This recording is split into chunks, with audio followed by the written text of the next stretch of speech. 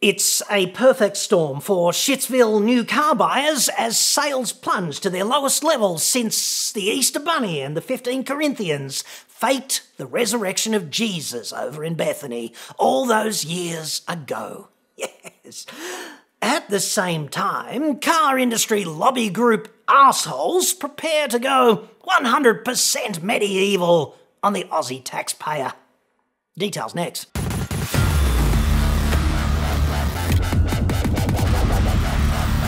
I'm John Cadogan from AutoExpert.com.au, the place where Australian new car buyers save thousands off their brand new cars.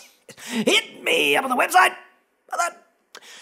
New car sales were so emphatically shit down under last month that not even Tony Webber, the Dr. Frank Infurter of the car industry's grubby little anti-consumer lobby group in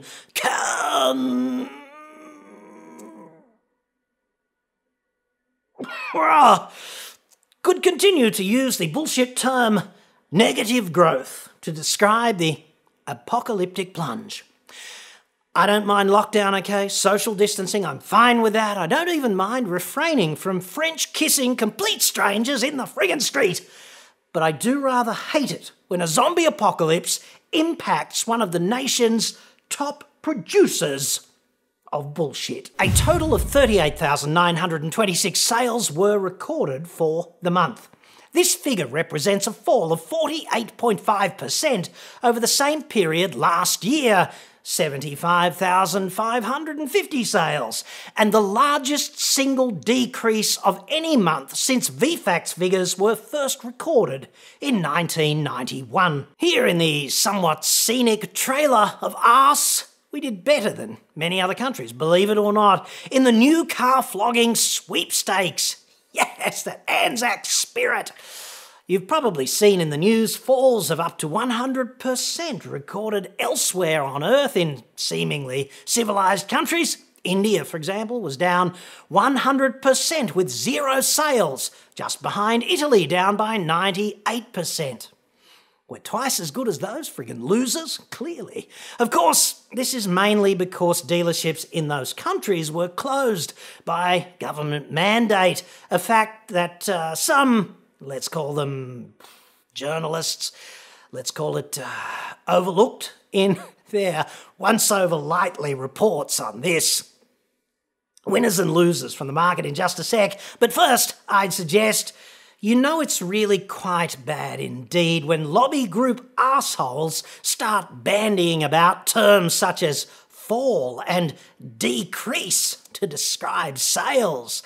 I did rather like the good old days when crap sales were merely ongoing negative growth, and Chernobyl was a negative reactor vessel integrity event. Yes, good times. I hate it when they lose that lobby group magic. Clearly, the zombie apocalypse pandemic has had a major influence on the April sales result and reflects a downturn in the broader economy right across the country. Really? You think? I wonder what gave him that impression. Tony Frankenfurter there. I see statements like this in official press releases and I kind of go, here's a dude with his finger right on the pulse. Yes. There weren't really any winners last month, now that I think about it, but there were, in fact, negative losers, happily. Toyota accounted for better than 1 in 4 cars sold, grabbing a massive 26.5% market share. Perhaps seen as a safe haven in a crisis, who knows? Only 32% down in April, that's Toyota. Kia pulled off an epic overtaking move of sorts, really just by falling less than everyone else in the peloton, thus overtaking arch-rival and big brother Hyundai for a podium finish in 3rd spot behind Toyota and Mazda in 1st and 2nd respectively. But ahead of everyone else, and whoever would have thought they would see Kia in 3rd overall? Not too many people a decade ago, I'm sure. Year to date, there were very few car makers posting actual growth, and most of them are, let's be kind, statistical outliers. Genesis is up 8.8% off something of a low base. Havel, rhymes with gravel, is up 37%, while Great Wall was up by triple figures, 105%, or 354 additional vehicles. And I never thought I'd be talking about 354 additional Great Walls out there on our roads like it's some kind of friggin' positive, but there you go. Peugeot grew almost 7%, from essentially fuck all to fuck all and a bit. So that's nice for them. Doubtless they all had a big congratulatory board meeting in a closet somewhere to celebrate. And Ram, mighty Ram, is up 27%, which I guess proves how important it is for some buyers to continue to compensate for a dimensional deficiency elsewhere, even during such unprecedented uncertainty. The negatively well hung have bought 169 more Ram pickups so far this year. Yes. And Ferrari, the mighty Cavallino, the most aspirational shitbox imaginable, one of the few good news stories flowing from Italy this year. 4% up. That's 3 more rich Aussie wankers in Ferraris out there on our roads so far in 2020. And I hope that gives you as much relief as it does me. As uplifting as all this is, of course, the fact is all of the mainstream brands are in extreme pain, and this is a perfect storm opportunity for you if you've got the funds and you also need a new car. Among the brands I routinely recommend, Mazda is down 34% this year. And bear in mind, this is all off the back of 2 years of protracted negative growth. Hyundai, 29% down. Subaru, 20% down. Mitsubishi, almost 39% off the pace. Even Kia, which is floating upwards like cream on a sea of shit sales, is 7% down overall, just like Toyota and BMW. All pretty resilient in that 7% free fall kind of domain, but still under massive pressure to perform, just like the multi-franchise dealers tasked with selling them. In the premium space, Lexus has fallen 14% this year, which is roughly twice as hard as BMW, while the three-pronged suppository is down 16.8%, vestigially ahead of four-ringed Volkswagen for compulsive masturbators, which was formerly known as Audi, obviously, down 17.2%. Parent company holding the balance of power for the evil empire, Volkswagen, was down 62% in April. And I am, of course, devastated, as you might expect. All up, this is a sensational opportunity for you to pitch a really low offer to basically any car dealer and watch him squirm as you and your cash departs for the door. If he doesn't go for it, this is one of the most powerful things you could ever do in a negotiation. Everyone should do it once in their lives. I mean, it's almost as uplifting as being in a hot tub full of Amber Heard, Jessica Alba, and Sofia Vergara.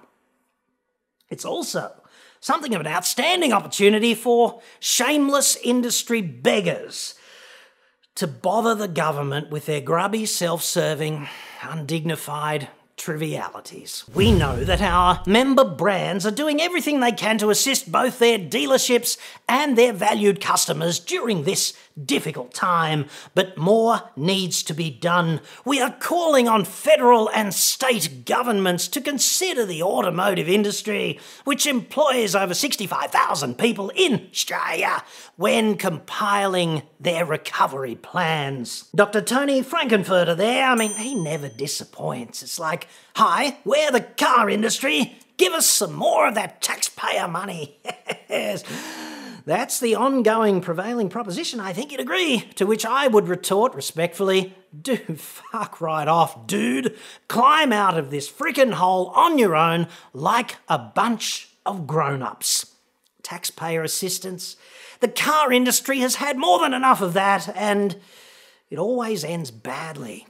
Pro tip, you lobby group mongrels enthusiastically attempt to throw the entire aftermarket industry under the bus at every opportunity, which I suspect is a far bigger employer than you, and yet you seek protected species status when times are tough.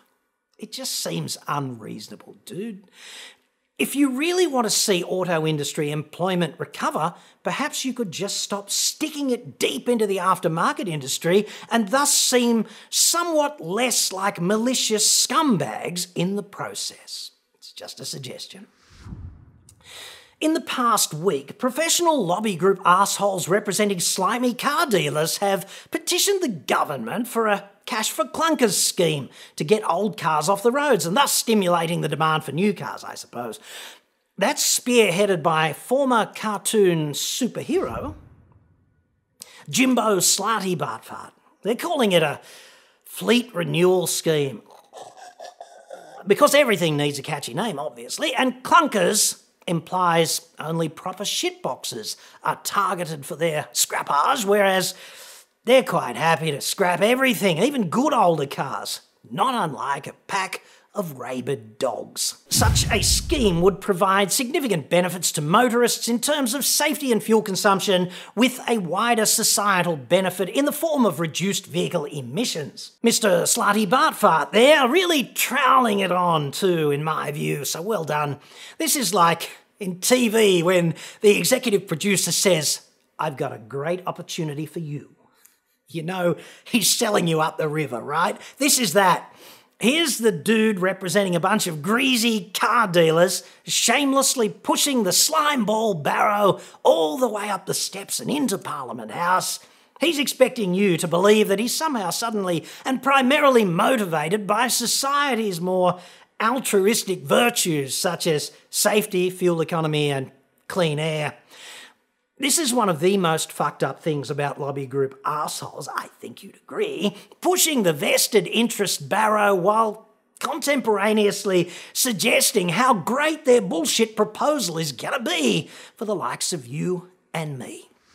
And the media just soaks this shit up without any critical assessment whatsoever.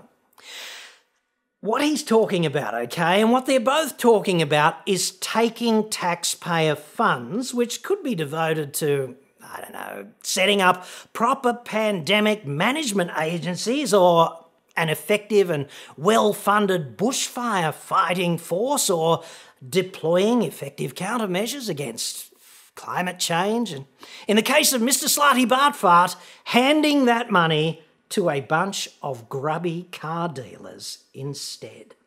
In the case of Dr. Tony Frankenfurter from the FCAI, whatever, they just want to see the money go directly into the car industry's back pocket, you know. It's equally reprehensible.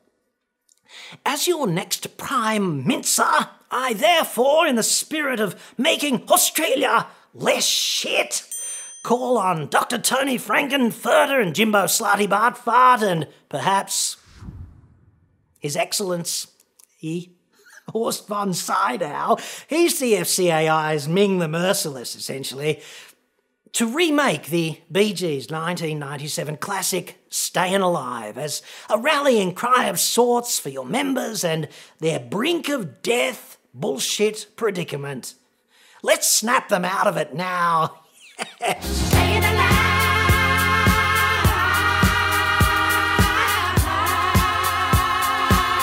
If you dipshits acquit yourself admirably in a remake of that fine tune, right down to the wardrobe and, of course, the nut-crunching falsetto, which we would all enjoy watching, we might even revise our ingrained impression of you. May not be any more favourable, obviously, but hey, it will be revised, and perhaps that's enough. Meanwhile, back in reality, as someone who is self-employed, and I'd be interested in hearing from you if you are self-employed, you know, a small operator or a one-man band like me who is really not that likely to get some sort of massive government bailout anytime soon.